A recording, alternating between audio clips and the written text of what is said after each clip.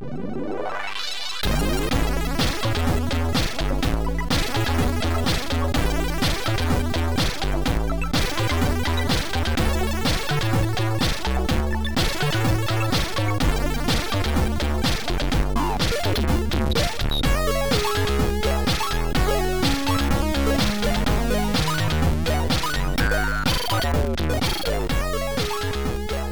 once again, everyone, and welcome to the Drunk Friend Podcast. As always, we're your hosts. I'm Travis. That's Alex. And finally, somebody on this podcast released a video. And it was me. What's with that? Yeah. Yeah. What's with that? What are you doing? What are you doing boarding? You're skateboarding over there? Tony What's going Hawking on? it. I'm Tony Hawking it. That's what they say. Oh. That's what all the kids are saying now. You know how relevant Tony Hawk still is, because you see kids out there skateboarding. I almost hit 3 skateboarders on my way to get my mail this morning, because every kid is skateboarding. And this is good, because Tony Hawk games are finally making a comeback. They're revamping that old series, which is good. I think that's great. I love it. I think it's good. It looks really good, too. They are really doing a great job keeping the series consistent with what it used to be. Yeah. Based on what I can see, which is tremendous. Yeah, needs more Limp Bizkit. I'll say that about it. But no, I'm kidding. I'm kidding. But no, that is cool. And, you know, it was I did a video about skateboarding games, not in the spirit of Tony Hawk. I planned so far ahead. I remember thinking back in July, I was like, you know, in September, kids are going to school. And back in the day, I remember some kids would skateboard to school. So that was the only connection that I had to September and releasing a game or a video about skateboarding games, was that I one time saw a kid skateboard in September. So that video had Skater Die 2, and 720. And Skater Die 2 is maybe the weirdest story premise for a video game I have ever encountered. Story premise? It There's has a story? Yes, so it's not like Skater Die 1. Skater Die 1 is the collection of, you know, basically mini games. Skater Die 2 is like a full-on, and I say in the video, side-rolling platformer, because you're on a skateboard. And the game starts off, the whole premise is that you and your bros are out skateboarding, you know, going around the mall, doing ollies, getting not Diet Coke, you wouldn't get a Diet Coke, getting a tab, drinking tab, and and spray painting a church. And as you're going down the street, the mayor's wife is out walking her poodle, as mayor's wives do. And you and your bros can't stop in time, and you squish her poodle. You kill it.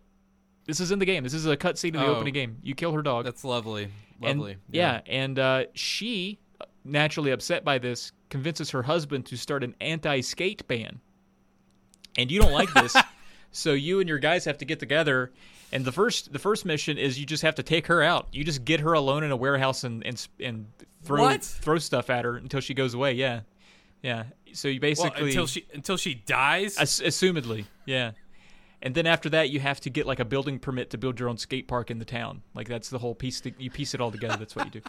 It's insane though, right? Like how many? That's such a like killing a dog and then killing an old lady because she like it's insane. It's an insane. It sounds like some sort of like Beavis and Butthead, Ren and Stimpy horror movie hybrid kind of a thing. I don't even know how to describe that. That sounds ridiculous. It's insane. Yeah. It's Skater Die 2, though. Yeah. That's what you're saying. Okay. Yeah. Skater Die 2. I think there's like a subtitle like Skater Die 2, like Trouble in something, or I don't remember. But the music's pretty cool. I'll give it that. Trouble with Life is what it should be. Skater Die, the first game, I really like still. I still enjoy playing that one every once in a while. I'm still good at that Joust game. Dude, Joust. Joust is fun. I do really like that one. The half pipe I was kind of good at. Joust has no business being as addictive as it is, really, because it's very simple. Fun. Yeah, it's real simple, and it's just back and forth. It feels like it should be like an American Gladiators kind of thing. Like, why didn't they just copy what this was? Because this is pretty cool. But yeah, and what were some of the other ones? There was an obstacle course. Yeah, it was like a downhill race, and then there's another one where downhill race. You go down, or you go through some streets, and you got to beat up the other dude. It's kind of like a road rash version of skateboarding. Yeah. There we go. Yeah, that's what it was. Yeah. I wanted to make the joke though that Skater Die 2, if it does have a subtitle, it could be Trouble in Poodle Dice. Because the dog was murdered. Okay. The dog was brutally murdered. Yes. Yes, indeed. Very sad. But yeah, that was it. So I released that one. You're still on your hiatus, as they say. Still taking a break. So that's good. Probably. No. That's good. Good for you. I just enjoy not thinking about any of that stuff for a while. Just want to play Fall Guys and Mario Sports Superstars. And I'm fine with that. Yeah, dude. And maybe, you know what? Maybe I'll fire up my Madden 2008 season franchise. Bring it back. And where every single original player has since retired from the league. Except for Frank Gore. Frank Gore is still there. Oh, yes, exactly. Except for Frank Gore. Still going 3 yards a carry. No matter what. And he's played for all 32 teams. Or there's probably like 40 teams at this point. Yeah. It's... no, I and I'm still playing Griffey Baseball, of course. Of course. But, I just, wanted to take a real break instead of a fake break where I am still actually doing all sorts of stuff and taking notes and all that sort of stuff. And I think it's good. Just want thank you. It's nice to hear that. Nice to hear the support. And I just, hope I can come back strong as ever. Yeah. I'm sure you will. Yeah. You'll come back with your commentary parody video of you just commentating Mario sports games, and I cannot wait for it. I'm there for that.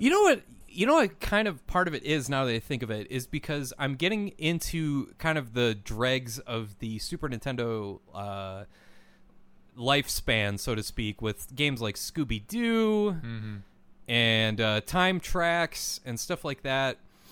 And it feels like there's a little more pressure to be entertaining because the game isn't entertaining at all. Right. The game is really boring. Like Scooby-Doo is a very slow game, and there's not a lot going on. And there's a bunch of games like that once you get to where I'm at, and it's like, yeah, that goes with the territory of when you reach the bitter end of a catalog's lifespan. But no, it's I'm still trying to find more stuff to be interesting, and it kind of takes a lot out of you when it's like, okay, the pressure's on you to make this interesting. Yeah. And I'm finding that out the hard way. I think that's part of it. So yeah, that's fair. Yeah. I mean, I'm sure you'll think of something, and time off will help you do that. So that's good. Right on. All right. Coming up next, we got some emails. Starting out here, we have one from Greg McScatty. It's a pretty sweet name. He says, hello, Mr. Drunk and Mr. Friend. That's very formal. You can just call us Alex and Trev. I'm a big fan of the podcast, and I was wondering what 3 games you would take with you if you were sent to a desert island. Personally, I would cheat the system by taking a Super Mario All-Stars plus Super Mario World Kart, Metal Gear Solid HD collection, and the Doom 3 BFG collection so that I could play both Doom 1 and 2. Keep up the good work, Greg. That is cheat the system, Greg, but that's smart. That's smart. That's what you should do. You should definitely cheat the system. You'd be dumb not to do that. But if we're playing by the rules here, and you can only take one game, you can't cheat the system, and you can only take one game for each cartridge, so to speak, or for each CD or whatever. I think I'm going Chrono Trigger. I think I'm going Mega Man X. And I think I gotta go Super Mario World. I think those are my 3. Those are your 3. Yeah. What are your 3? Whew. I gotta go with the Legend of Zelda, the OG. I think I haven't played the second quest. I mean, look, that's a whole new game I'm taking. Oh, there you go. That'll keep you occupied out on this island that has no electricity. That's right. Maybe a Star Tropics. Take Star Tropics out there with me. Star Tropics? Really? Yeah. Why not? That game is hard as hell. I've never beaten it. I have all the time on this. You have all the time in the world to be frustrated by the BS in that game. Can't wait. I can't wait. You ship me out to that island right now? I'll do it right now. I'm pretty stoked about it. And oh man, I don't know. Maybe a Castlevania 3. I don't know. I'm kind of winging it here, but that's another one that I've yet to actually beat. I've gotten pretty far, but I'm thinking, put me out on the desert island with some hard games I love. I'll eventually beat them. That's one of those games I saw Hungry Garaya beat on her stream. Oh my god, the game is such garbage towards the end. And I don't mean garbage as in bad. I mean garbage as in just like, knockback. Knockback and just level design and all that stuff. And it's just like, screw this game. You just want to drop kick it into the sun. Yeah. And just forget it exists forever. And and you'd have plenty of time to. I'd get there eventually. You'd get there eventually. We got another email from Musty, our old friend Musty, a.k.a. Xboxer Briefs on YouTube. That's right. Go look that up right now. Check it's a that great out. channel for Xbox games, the original Xbox games. It says, "Hey, Alex and Travis, as both a content creator and a content consumer, I tend to see others out there who are very vocal about their creative process on social media, mainly Twitter. A few times a week, I'll see someone tweeting about their script writing or their struggles with script writing, talking about how much footage they have for a video, or how much time they've invested in editing this next one, venting about having to wait on a piece of technology that will streamline how they will do their videos, and overall teasing their next video, review, blog, post, etc., etc. This is all in addition to promoting the content once it has been released. I look at all this quote-unquote pre-release activity and wonder if I'm missing opportunities to increase engagement with my own content by not doing it." I get what he's saying here. It's a bit of a subtext here, folks. Yeah. Between the two of you, I rarely see you out there with this kind of messaging, so I'm intrigued to get your take on creators who do this, and or hear any advice you have on managing social media to help drive people toward your content. Looking forward toward your input. Wait a second. Looking forward to your input. Love your show. Love the show, rather. Thanks, Musty Joe, Xboxer Briefs. You want to take this one first? Yeah, I will say all that was written correctly, and Alex just can't read. It was written correctly, and I can't read. No, I think this is actually an interesting question, because I think I'm actually in the same boat as Musty. I see this, and I'm like, should people do this? But I personally, I'm kind of put off when I see those things, and I don't know why that is. Like, it's weird. It's like it's like teasing your content, but that means that you think your content is worthy of teasing, if that makes any sense. And it's like, I don't feel that way about my content. I wouldn't like show like a piece of like a snippet of a piece of box art and be like, look what's coming up next, and expect people to be like, oh my god, he's doing the skateboarding games. I wouldn't expect that, and I don't know if that's why people do it. Like, maybe they think, maybe that's their fun way of being coy with their content, but like, I don't know that. To me, when I detect that people are doing that, I kind of am like, who do you think you are with all of this? But I get like people kind of venting about certain things, like, I just had, the worst experience with this piece of technology or whatever. Like, sometimes that makes for like just a good tweet. Just lost, this whole day. Now I'm going to go drink a beer and pass out in my garage. Like, that could be fun. But yeah, the whole way he coined pre-release activity and chronicling like every step of the process, like, just got 17 hours of footage on this. It's like, great. That's really awesome. Pretty sweet, man. Good for you. Yeah. I'm not saying it's bad to do that. I just, personally, it doesn't affect me at all regarding their content, I guess.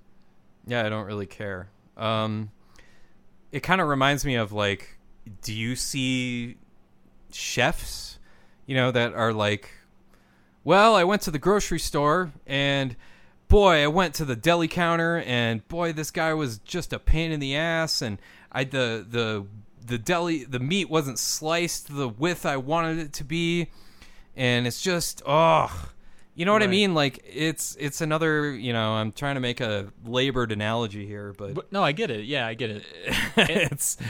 it's like, I don't, these are mundane details I don't care about. I'm sorry, but I'm sure they're important to you. They're not important to me. It doesn't mean they're important to a whole lot of other people. But that's how I see it. I see it as like, you're grocery shopping, you're putting in the work, and you're bitching about the work on a public forum.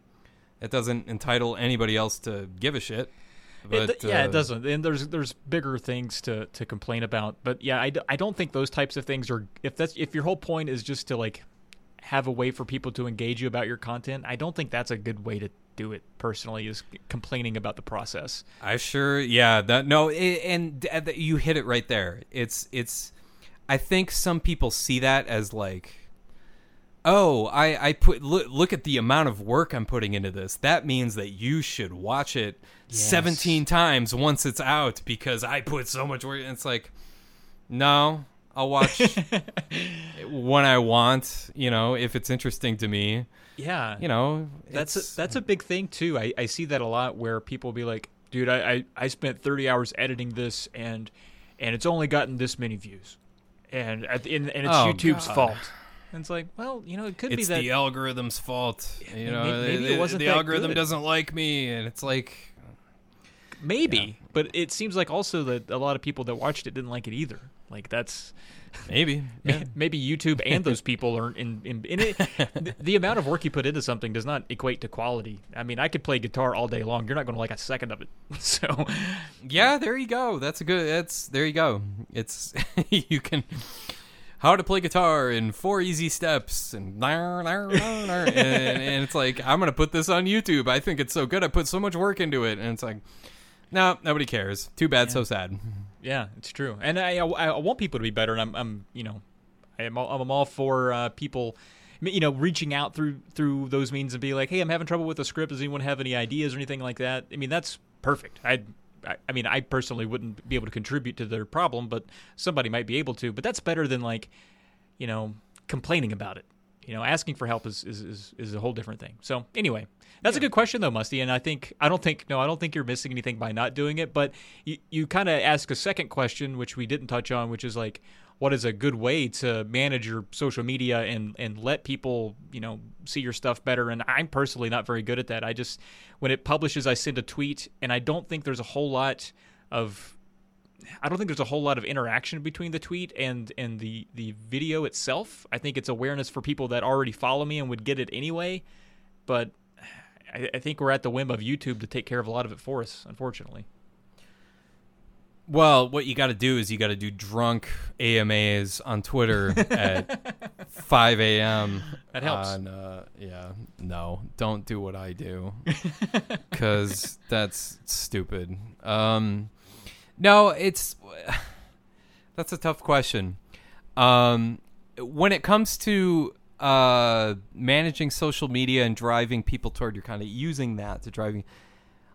I never saw it as a vehicle to drive people to my content. And that sounds hypocritical because I do link my stuff, but I see social media as me driving me content first and foremost. You know what I mean? Like if I've got like some snarky observation about like a bad referee call in an NFL game or in like a baseball game or something, that to me takes priority over some sort of like link that I'm going to send out. I guess if that makes any sort of sense. Like no, it does. I think you're trying to sell people on your personality, and you also make videos that you link out. It's me first and what I make second. That's kind of what I'm trying to say. Yeah, because that's what it was. That's how Twitter started for me when I first got addicted to freaking Twitter when I was back in 2009 when I used it as like a chat room to bitch about the Minnesota Vikings when I first started,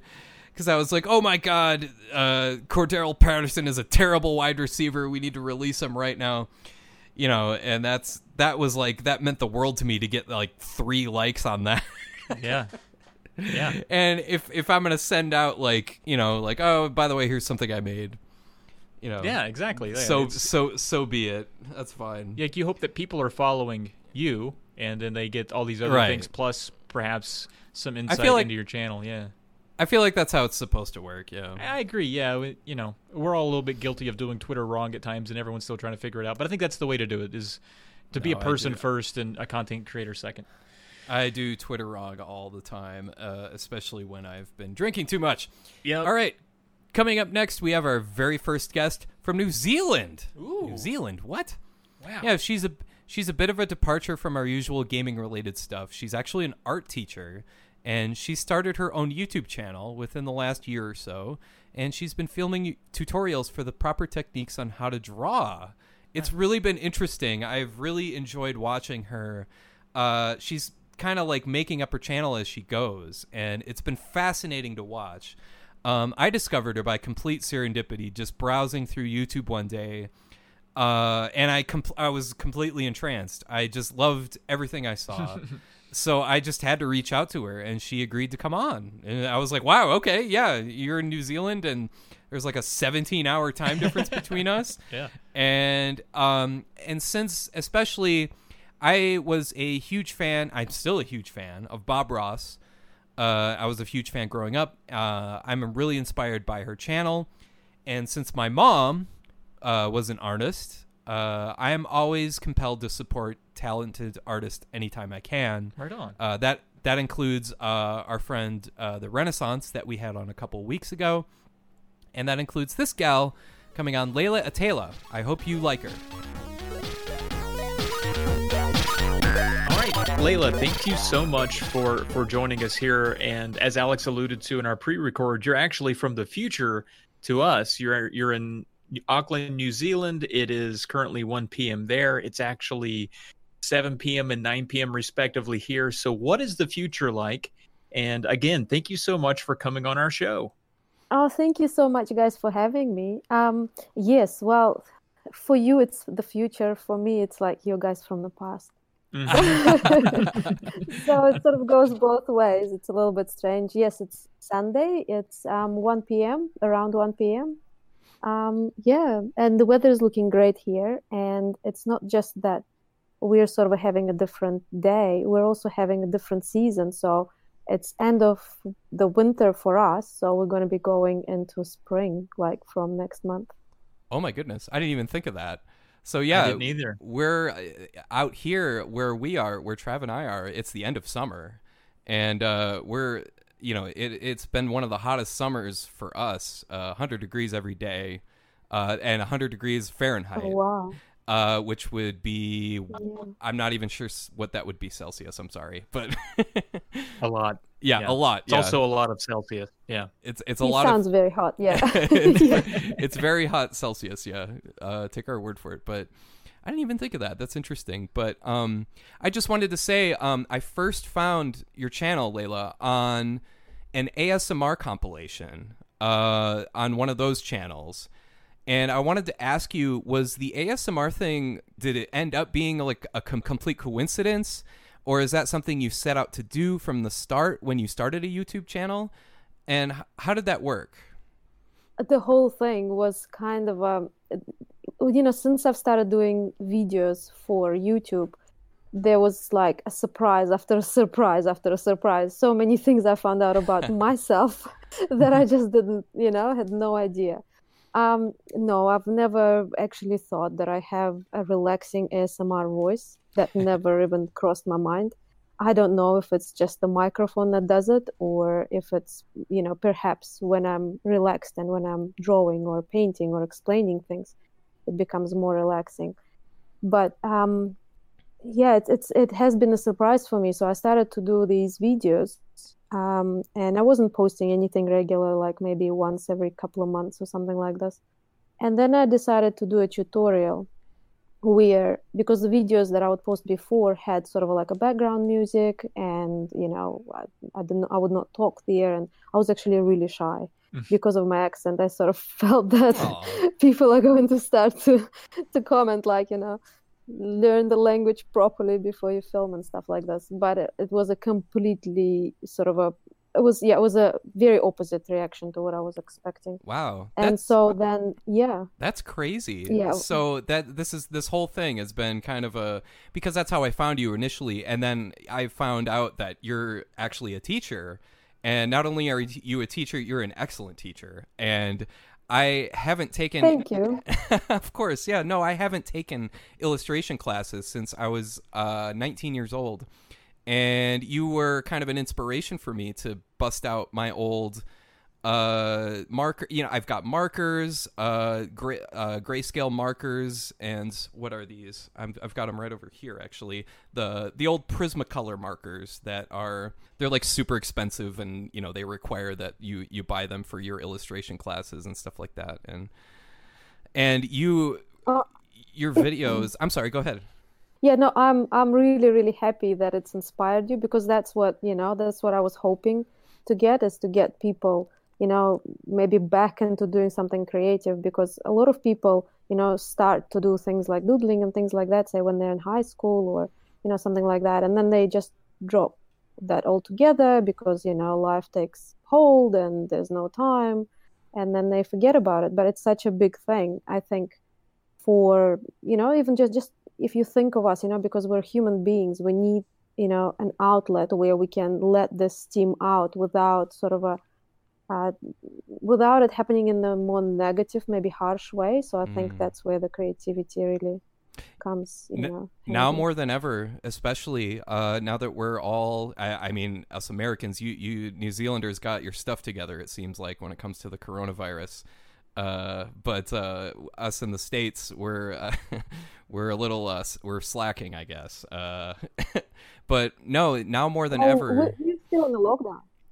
I'm sorry? We're still in the lockdown. Oh, so. Yeah, but you had a brief period there where it was no cases, I think, for a brief amount of time.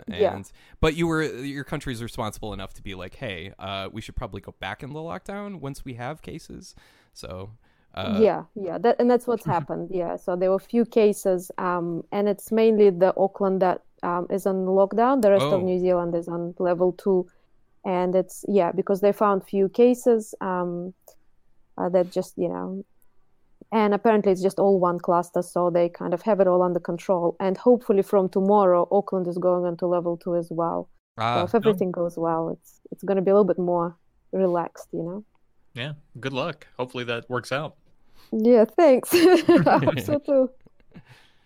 That's one of my favorite videos of yours was one you released not too long ago, where it really was just you saying what you just said. Hey, we all have some sort of creative itch that we need to scratch every once in a while. And you were basically just putting yourself out there saying like, hey, here's how I can help you with that.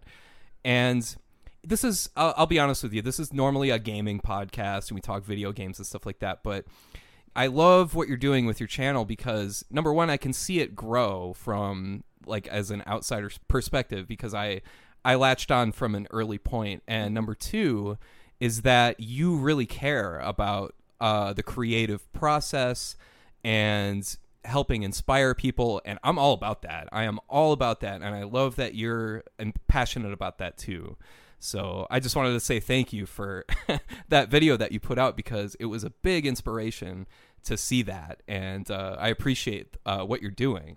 Yeah, and it happens a lot. I think I do sort of a talk about it in the video as well, where it's pretty much everywhere. I would see people who just, you can tell just by looking at them that this is something that interests them. Yeah. And then they find excuses to not do it. And these excuses seem reasonable to them.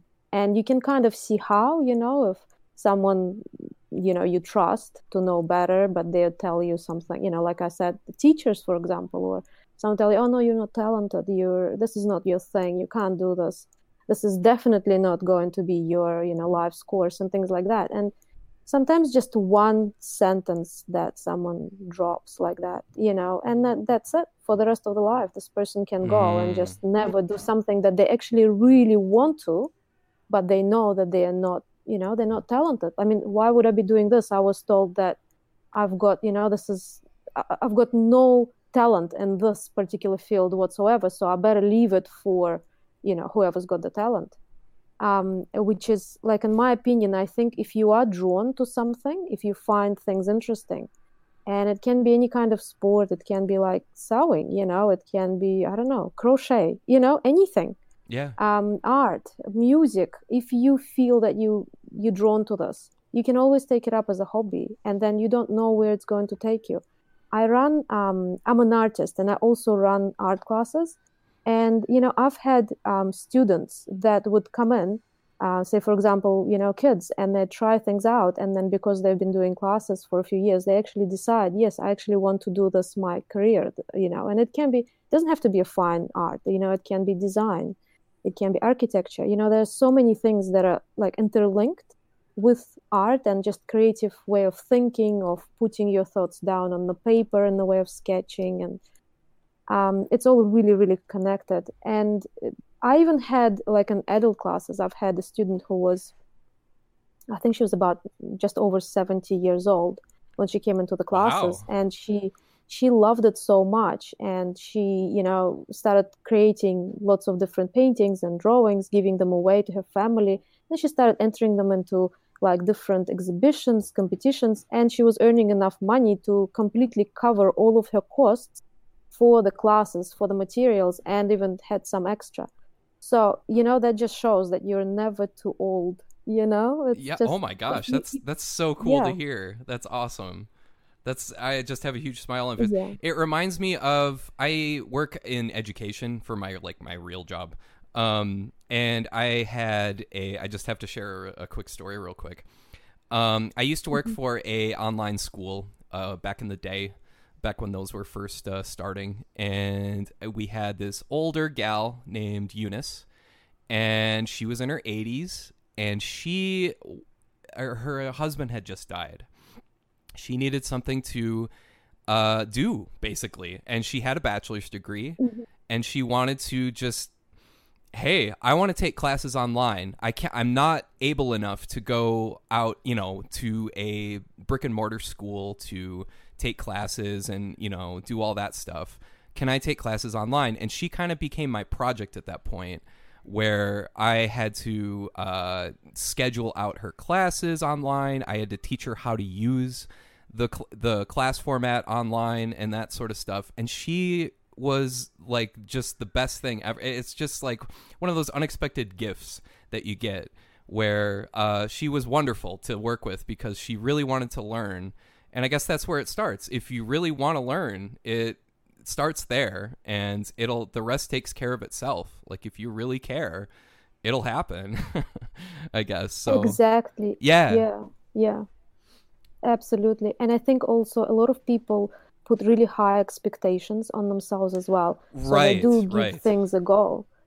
And then they sort of expect, oh, I've been doing this for 3 weeks and I'm drawing as, I don't know, a youngster or something, And so this is like, oh, this is obviously, I'm not good at this. People going to laugh and, all sorts of things. And that's the thing. If this can be something that you do for yourself, or at least this is how it can start up. And then once, whatever that is, if it takes hold over and it's just going to develop, you won't be able to stop it. That's the thing. Right. If you keep practicing, it will happen. And a lot of the times, people, sort of try to do things. And sometimes, for example, like in my classes, it might take few layers to actually get enough richness in the paint, for instance, right? And so it's so common, especially with, new people that just come into my classes and they sort of feel like, oh, this is not turning out. This is all a disaster. This is not turning out. But the main reason is that you kind of have to have patience. So whatever that stage for that particular artwork is at, that looks perfect for what it is now. It's just it's not a finished product. So you cannot expect it to look like a finished product when you're just like a third way in, for example. So that I find that sort of stops a lot of people, and that leads to people having a lot of unfinished works as well. They started off and they feel it's not going somewhere, it doesn't look right. The reason why they just didn't take it all the way through.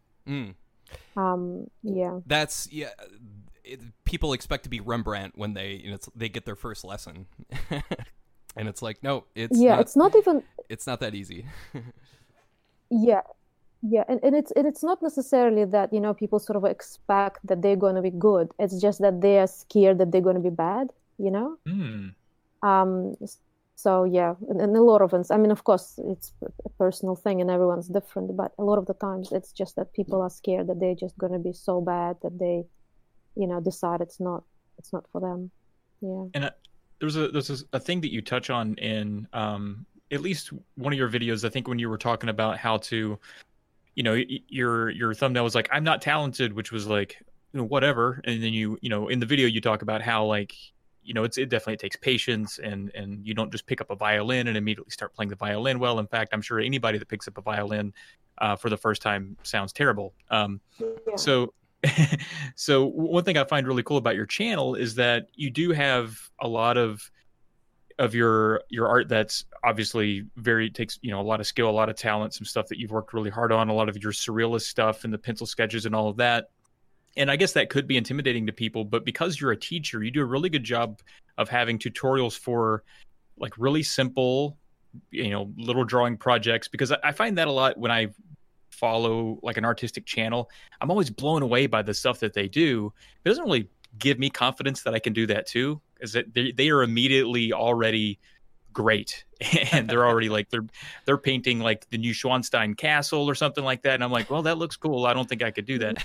I'm like, show me how to draw a banana, and then you scroll down through your list of videos and you're like, here's how you draw a banana, like start here. And I just think that's really cool, because I think a lot of people get really intimidated when they see someone so talented. And that's another thing too, is that you are fairly talented, obviously, but you teach so well. And I don't think that's always common. I don't think extremely talented people are always great at instructing other people to be good. And that's something that your videos do so well. So I just wanted to point that out because I really enjoyed that. I mean, it's obvious that you're a teacher, but it's very apparent in these videos. And like Alex, I was kind of rifling through my drawers earlier looking for old pencils and sketchbooks. I'm like, I want to try to draw something. So it's very good. Yeah, thank you. It's I think probably the reason is because I've been teaching for many years, mainly art classes and stuff like this. So now I've got my own little art school, and I teach my students small classes. I keep numbers small, so they can be a lot of one-to-one help as well. I think that's important too. So I do give out a lot of instructions and I do demonstrations and things like that. So a lot of the things that I do film, I probably have gone over them, a few times at least. And I really do enjoy teaching as well, because it's kind of it's that whole process of passing on your knowledge, because a lot of the knowledge that I have gathered, it would be from, very different places. I've started my art education when I was in Russia. I was born in Moscow, and I did art school, there. I did not get to complete it fully because I had to move. My family moved to New Zealand and I moved with them. And then I studied here as well. So first I did Bachelor's of Fine Arts, and then I did my postgraduate here as well in New Zealand, Auckland, University of Auckland. And I have sort of been exposed to many different ways of teaching styles as well. So for example, like in Russia, I did lots of different courses, besides the art school as well. And a lot of the things that are there are focused on the technique, at least when you're a student. You don't do abstract art, you don't do anything conceptual, you Right. don't, this is for when you become an artist. At the moment you're a student, so here is a vase and an apple, and this is what you need to draw the way it is, no fantasy, no nothing, just, you work on what you see. And in some ways, some people would say, this is so boring, it takes away from your personal style, but you really get the technique down, you Yes. really know how to look at the light and the shade and all the basics. Like, for example, for my exam, like just to show you the difference, for my exam to go into like art school in Russia, I had to sit an exam, I had to come in and sit an exam, and it was a 2-hour drawing exam, and then it was a 2-hour painting exam. And it was they just, I'd show up there and there'd be a whole bunch of other students as well who obviously, all wanted to get in. And they would put up this still life in front of us.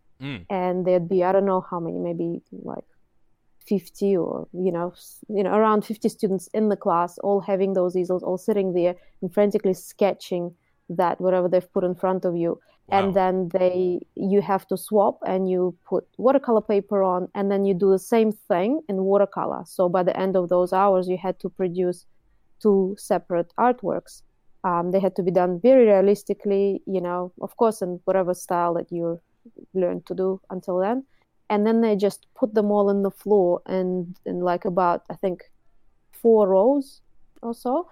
And so the row on the bottom was like the worst one. So these people straight away don't get in. So they don't even know your name. They just, if you see that, you pretty much have failed. And if you failed your art exam, you failed everything else. Oh my goodness. Goodness. Then if you're in the top row, then you are 100% getting in. And then the other 2 rows, which is like good or like somewhat good, then they see how many people have applied to, how many spaces can they offer to these people.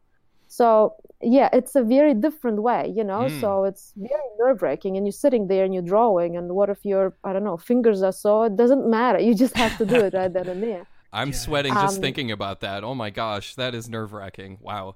And that was the exam, That was the exam that you went through. Yeah, that was in Russia, in Moscow. And then, say, when I came to New Zealand, it was very different. There wasn't so much interest in like how realistically you can sketch your objects, how well can you render and things like that. It was more of an interview, and what are your artist's models and where are you heading and what do you feel about this, and how, very different. And the teaching style as well was very different. We were very driven towards conceptual art and things like that, What do you prefer? Do you have a preference of, I mean, they both have their, you obviously need to know the, the basics as, like you learned in Russia, but I'm sure the New Zealand stuff has its own strengths too, right? Like, is there a preference that you have between the 2 teaching styles? Well, you see, for example, what I got in Russia is I was taught, how to look at objects, how to sketch them down, how to, sort of create the 3-dimensional composition on your pretty much flat paper, with just using shadow and light. And that's what you do, with art like that. You did not really need to use and bring in any of your own creativity, It was all about the technique. Right. Whereas, for example, at least, where I was studying, and then in Auckland, when I was in New Zealand, it's very different. So in some situations when I wanted to create, when I wanted to try doing, like realistic portraiture and things like that, and then I was actually, people would question, well, why would you paint this? You can take a photograph instead, things like that. Like it was more about a concept than the skill. And in fact, skill was kind of this was also like, like I think early 2000s as well. And, it was like a big thing that painting is dead, you'd get all of these teachers, students going around saying painting is dead, there'll be no more painting. I dealt with the same thing when I was in, I went to tech school for graphic design, but I did take some illustration classes, and I got told the same thing back in 2001, 2002, all that stuff. It's like, don't bother. And I'm like, but I want to bother. I like it. Yeah, and that's the thing, I think, like, my personal opinion is that I think it should still be offered, because absolutely, some people, and if there's no need to push people to do this, it's like, with Russia and New Zealand, it's like 2 completely opposite schools of, looking at art and teaching art. But there should be something in the middle where if someone wants to know how to place the shadows, if someone wants to know how to clean your brush after you've used oil paint, for example, like there were students, especially when I came back, to do my postgraduate, there were people that didn't know that you need to use terps to clean off oil paint off the brush, they thought that you could do it with water and soap. So some basic things like that, that are missing, and it sort of feels a little bit like there's something lacking. And yet if you're constantly just told what to do and there's no creativity, yes, you've got the skill, but then you're kind of like a drawing monkey, you're just copying the same thing over and over again. So it's like you sort of want to have a bit of both. That's my opinion, but it's I guess the way that I went. So you bring up such a good point about the fundamentals of just artistry in general, with drawing, with painting, where my girlfriend and I, my girlfriend's niece, she is 14 years old. So she's asking, she's going through a lot of like stuff that she doesn't want to do. And she like math and, you know, that kind of stuff. And she has no interest in this at all. So we have to come up with creative ways to explain why it's important to her that she try at these subjects. They're ultimately brain exercises, like how people exercise their muscles with just jogging or walking or lifting weights. You're doing that with your brain, with math and with science and with stuff like that. It's the same. It works the same way with art, where they're just brain exercises. And so for teachers to say painting is dead, whatever, I think that's BS. Like, no, painting should never be dead, because those techniques are brain exercises. They should teach you how to do certain things. They should teach you to think in a certain way and teach you to open your mind up to different things. So I'm 100% with you on that it should not be anything that, you know, is brushed aside lightly. Yes, exactly. I think you definitely said it. And, you know, especially when people just delve into that sort of a world, you know, when they haven't done much painting or drawing, and then they come in and then they have a class on how to, for example, work on landscapes, you know, how to look at trees and things. And then they tell me the next time, like, when I was driving, all I was looking is at trees, and they're so different to what I thought they were. That's so great. It's like, yeah, it's same with sky. What color is the sky? Blue. That's what people tell you. It's very rarely blue. It's actually like all types of shades of gray, with a bit of blue, a bit of pink, a bit of like, there's so much yellow in there. So it's, you know, and you don't see this until you actually start to try and represent it in your work. And then you realize that, hang on, if I paint the whole thing blue, it actually looks just a bit too flat, you know? Mm-hmm. That's right. It definitely opens your mind up, and it, you know, and especially if you're doing it not just once, like you come to the class and you do this once, but if this is something that becomes part of your life, then it definitely changes the way you look at things, the way you see things. You start to see, I think, more than just one point as well, you know, in any situation. Absolutely. And it's, Yeah, that's a really good point. And you brought up a good point about the colors too, because I watched today. Actually, I let my daughter. She's less than 2. We don't let her watch any TV or anything. But I was like, how harmless could it be to let her watch? You know, you draw a cat. And so we're sitting there, we're watching you draw this cat. And my wife is there too. We're all gathered around the TV. I'm like, I'm going to talk to this person later. It's going to be awesome. And so we're watching you draw this cat. And then at some point you pull out a color, and I'm like, I don't know if this cat has that color. And then like a minute later, I'm like, she nailed it. That was what it needed. That was exactly what it needed. I had no idea that cat had maroon in its ear, and that's great. So yeah, it's kind of mind-boggling to watch you or watch any artist do things and sculpt things in a way that you wouldn't really think it should work, and then it always turns out, well, not always, but it usually will turn out better than you might expect, given what goes into it. And it makes me kind of want to ask you, what are some of your artistic inspirations? Are there any painters with either modern or classical that you look up to or get a lot of inspiration from? For my work, I don't really. It's mainly the things that are around me that sort of inspire me. Sometimes even things that are not connected to art, but maybe more connected to psychology, or, you know, things like that actually inspire me for my work. But I really do love looking at, you know, other people's art as well. And there are just so many different artists, you know, for different things. And of course, I've got, you know, a whole bunch of, say, for example, Russian artists, you know, like, for example, Shilov, you know, he's like so amazing with portraiture, just the skill of painting, you know. Not only does he paint his portraits so well, he also chooses different subjects, and just through the face and through the face expression, you know, it just tells a whole story. So I find things like that really fascinating. Then there's like people like artists like Kuznetsov, you know, and he was really into like Russian folk sort of tales and things like that. So a lot of his art is sort of inspired by that. And I'm I sort of I'd say I belong to the pop surrealism style of painting, or I don't know, art niche or whatever you want to call it. And of course, there are lots of pop surrealists whose work I find, absolutely amazing. A lot of them sort of do work on rather, sprints and things like that, but still really amazing. People like Natalie Shaw, for example. Just whatever I think she comes up with, just always looks so cool. So yeah, there are lots of people. I don't want to be naming too many names because I know I'll probably forget to put someone in, and then but there's lots of really interesting art out there.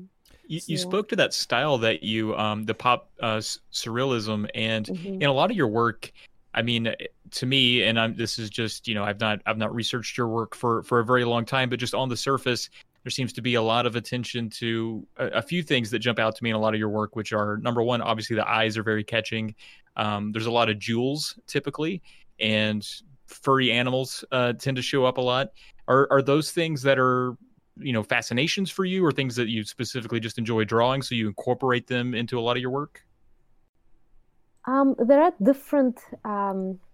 It's sort of like each type kind of belongs to its own little.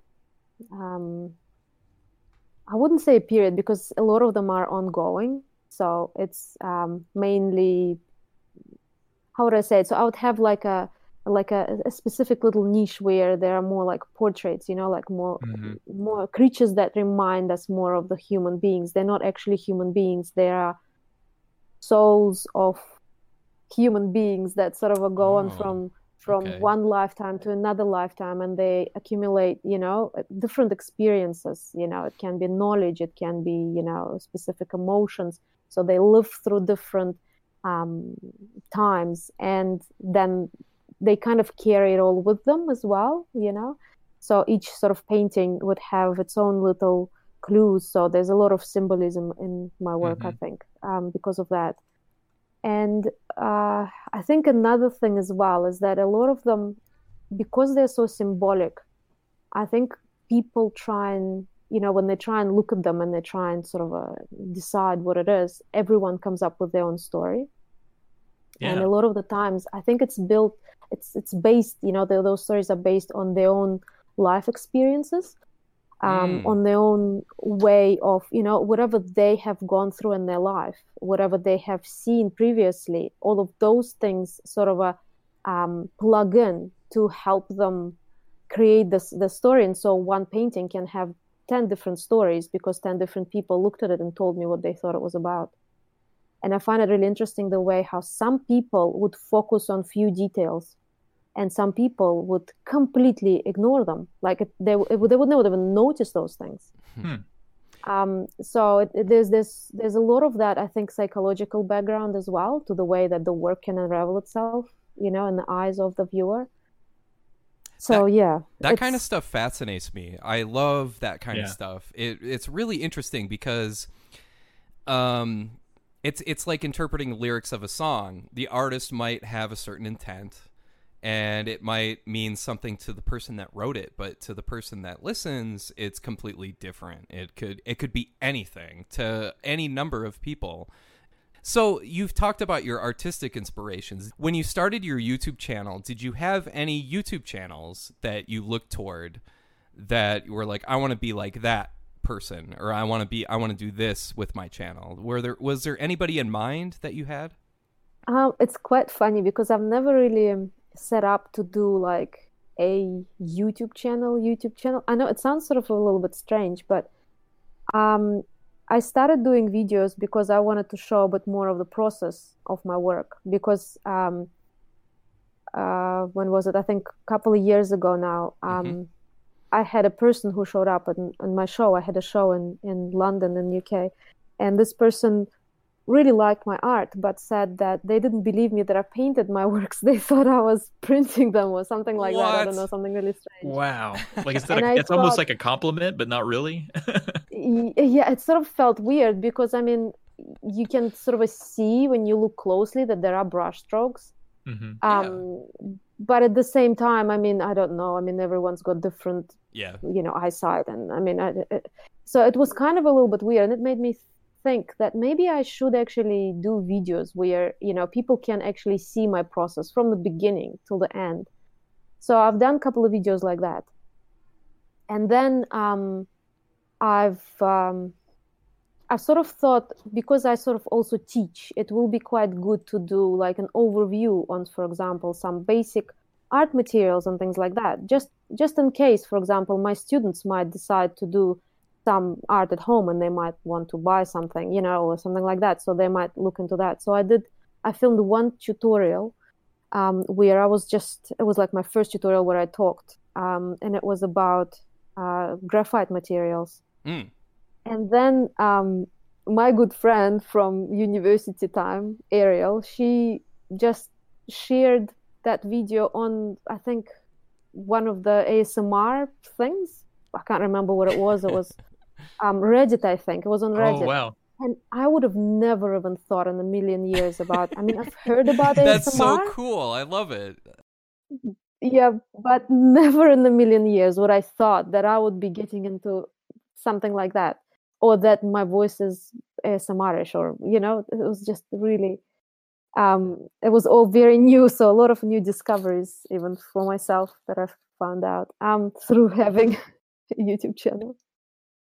Do you know Bob Ross and his work? And yes, yeah, Bob Ross is the same sort of deal, where he he started his PBS channel, or his PBS show about just painting, and at a certain point he understood, I guess maybe somebody got in his ear or something like that and said, like, hey, people are watching you not only for your painting process and to understand your process and how to paint and all that sort of stuff, but they're listening to you to relax, because you're such an easygoing guy, and it's so, your voice is so calming. And he just kind of leaned into that and was like, okay, fine, if that's what people are watching for, then I'll just keep doing what I'm doing. And sure enough, like, the guy has I'm subscribed to his he passed away in 95, but he still has an active Twitch channel that I'm subscribed to, that I religiously watch, because Bob Ross is the greatest. And you're kind of in the same category, where it's like, not only am I watching this to relax, but man, oh man, I'm learning a lot. So it's fantastic that you're kind of in the same vein. And I hope people listening to this catch on to your channel, because seriously, anybody watching this, like, please go check out Layla's channel, because it's amazing. Her work is amazing, but she's a great teacher. So please do that. Oh, thank you so much, guys. Yeah, and it's just one of those things. I think the next thing that happened was that it was pure unintentional ASMR channel that got in touch with me and said, "Is it okay if we share your video?" And I was like, "Why is this like ASMR? It's so strange. It's so strange." Yeah, what was your reaction when you like? So that was pretty much it. Like, why would you do that? Like, it was just pure confusion. Like, why would you do? How is this a thing at all? Like, do you watch any other ASMR videos at all yourself, or no? Or well, after all that, I started watching them. Nice. Yeah, the thing is, when I was, when I thought I might, when I was doing that first tutorial, I thought I might film some more as well, and I did want things to be more on the relaxing side than, sort of like. Because I thought, people would want to watch this, say, for example, they come home from work and they want to have a nice, sort of a time to unwind. They don't really want someone screaming to them from, the screen of their computer, "Pick up your pencil and draw now," It's sort of it's a bit too much. And also, I think it would be quite hard for me, just personally, to keep up with that kind of energy. So I thought that probably, just keeping it more, sort of a more relaxing, but again, like, not the ASMR type of a level relaxing, you know what I mean? So that was a big surprise. Yeah. What do your students? I know that the YouTube channel was sort of a way to maybe facilitate some of the teachings, but do they have any opinion on the ASMR aspect of things? I think some of my students quite like it, especially the younger, I think, population, Yeah. sort of teenagers. I think they quite like the ASMR fact as just because it's apparently it's a big thing. It's everywhere now, and yeah, but I still, even when I do those videos, and I do say in the videos, that they are relaxing, and I hope you get to, enjoy them. They are still the main thing for me is to make them educational. That's still the main thing.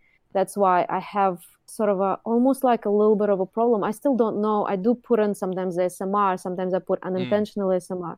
But to me, I see them more as unintentional ASMR because they are relaxing, but they're not just done for the purpose of being relaxing to give people, I don't know, tingles or whatever it is that ASMR thing is meant to be. It's more of a learning video, video to teach people specific techniques or process or something like this. And then if some people who don't want to follow but they get relaxation out of it, then it's even better. Then even more people are getting helped by whatever I'm doing, which is like, to me it feels great. It's like getting two things with that's why I make the Bob why I make the Bob Ross comparison, is because I learned so much from watching him, and I still have so many of his sayings, and Trav has heard so many of them. he's all the happy accidents and all that sort of stuff. But no, if it's just the relaxing for the sake of relaxing, that has kind of a shorter shelf life, I think. I think that's wears out its welcome a little bit quicker. But if there's substance behind the video, and if there's substance behind the content, I think there's more to that people can dig into and be like, hey, I learned something from watching. As Bob Ross would say, the ASMR stuff is a happy accident. It just kind of happened. So yeah, it definitely just happened. Yeah, at least for me. It's and so you're up to like 6,000 subscribers now. I remember way back in the day, like back in January or something like that, you had like less than 1,000, and now you're like this super popular gal. First and foremost, I think I'm an artist, and then I also run my art classes.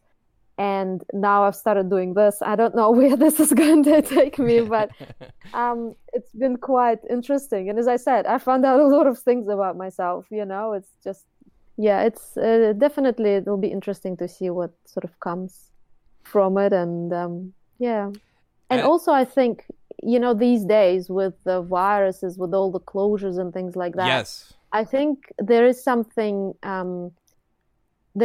about sort of being able to expose my art, what I do and my teaching and things like that through the internet, through social media, YouTube, things like that, because it sort of seems like things are a little bit unstable, in our real life. So the computer life is perhaps that's something that's going to develop even more. I don't know, but things are changing. Who knows? Absolutely. I think we better get used to this lifestyle, because I don't think it's going to be, especially us in the States over here. Trav, I don't know about you, but I'm I just started adapting to the webcam style, the Zoom style. I try to stay off of camera, but this past week I'm like, it really seems like this isn't going to change anytime soon. So I better hop on and get used to this while I can. And I really scared the heck out of my co-host here by appearing on camera out of nowhere. I wasn't expecting it the other night. We were going to get on for a quick chat, and he just appeared on screen. I'm like, we've been podcasting for months, and I've never seen you. He could have been anybody. I had no idea. Another thing I wanted to bring up, though, before we close her down here, is that, obviously a lot of your art is on paper or canvas or some physical medium, but the way you edit your videos is also very nicely done, because your stuff takes some of them up to six days if you're drawing a graphite thing that I just watched earlier today, or they could be a watercolor thing that takes only a few minutes or less than an hour. So the way that you're able to compress, everything that you want to do, like the beginning to end of the piece, and then also speed through certain parts, but still leave in what's important and still keep your instructive points that you want to make in there as well. I think all of that's really well done. And I tried to go back to some of your early videos to be like, is this something that you got better at over time? But it seemed like you always kind of had a pretty good grasp on how to do all that stuff. So do you have like a background at all with anything video editing wise, or has this just sort of been learning as you go? Oh my goodness. No, it's very, very new thing. As I've done my first, I think, video, I've got a video there from years ago, and my husband put it together. And I had no idea how to use anything. So it's just pretty much you see the learning process. I'm editing them on iMovie, and just because I have it on my computer. Right. It's it's definitely something very, very new. Well, at least it was, when I started doing them. Now I kind of, at least I know how to use iMovie now. So that's good. It's no, I'm not very good with technology, I would say overall. I'm much more of a sort of a DIY person. I don't know if that makes sense. It does, because of your channel, especially because you're an artist. Yeah, I sort of I'm just whatever it is, it'll be easier for me to probably learn how to, I don't know, knit, for example, than for me to, do something with, something technical, for example. But I mean, if you have to, you just do it. So if when I got the idea, okay, I need to film the process and I have to do something, well then, I'll just take it one step at a time. When there's a will, there's a way. Yeah. And I think that's the thing, you don't expect things to be perfect, because if you put sort of a really high expectations, well, it has to be like, I don't know, those, nature shows that you see on TV or something like this, then of course you wouldn't even come close to the camera. But if you think, well, I'll do it the way it is, like, even if it's like a 2-minute video. I think one of the first ones that I did a drawing there is like really short. It's just a couple of minutes. But I thought, then I'd do this, then at least I know how to do this, Yeah. And that's such a good point about people put their standards against like David Attenborough's, TV series on BBC, and it's like, people should not be doing that, because that stuff is painstakingly put together over a series of months and months, and so much work goes into that. And they're using, hundreds of thousands of dollars worth of equipment and stuff like that. It's like, please do not measure yourself against Planet Earth or Blue. What's the other one called? The ocean one.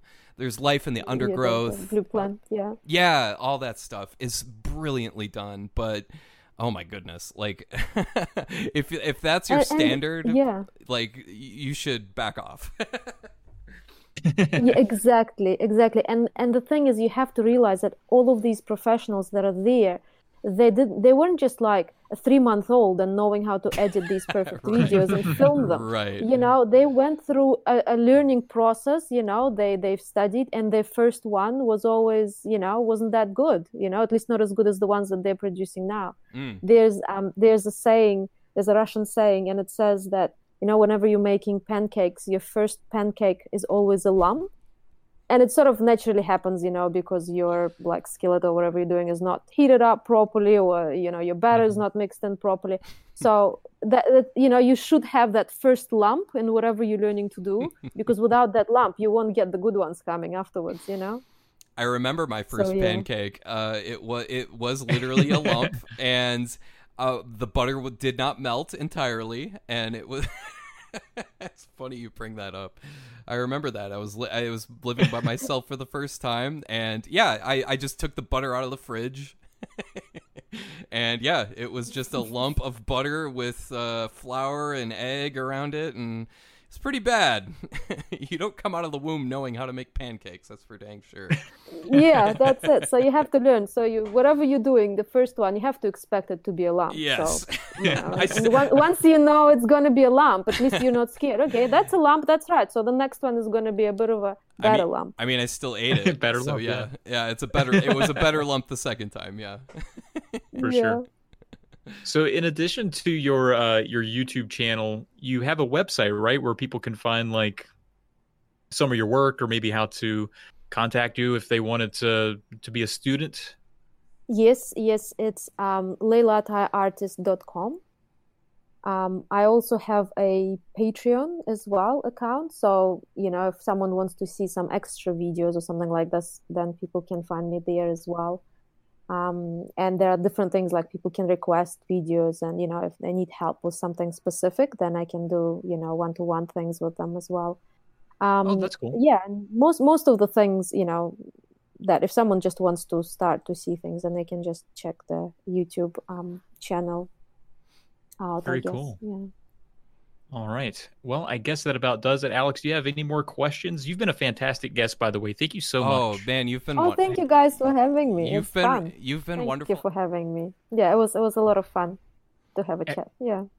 Excellent. All right. Well, that's been another Drunk Friend podcast. As always, you can reach out to us with questions or comments at drunkfriendpodcast@gmail.com.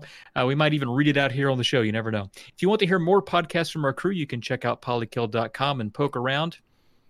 And if you got nothing to say in email, don't worry about it. You can still contribute to the podcast by rating and reviewing it wherever you listen. It helps us out a lot, and it only takes a second. That's right. You can find us all on social media. I'm on Twitter at Trav Plays Games. Alex is, of course, at SNES Drunk. And Layla, I guess, other than the Patreon and the YouTube and the website, do you have any other social media platforms you'd push? I'm on Instagram as well. So, okay, so is your Instagram like an artist thing, or is it a personal thing, or? Oh yeah. It's the artist thing. Yeah, it's Leila Ataya Artist, I think. Okay. I think yeah. Awesome. Yeah. It just shows how much attention I pay to all those things. Fair enough. And that music you heard at the beginning of the podcast and right here at the end was composed by our friend Kulor, and the theme song is called Electric Starbound, so you can find a link to more of his music on the Buzzsprout podcast page. And if our logo has you thirsty, you can thank Josh Leslie for that. That's all right. Be sure to catch us all on YouTube, and thanks for listening. And we hope you have a great rest of your day. Cheers.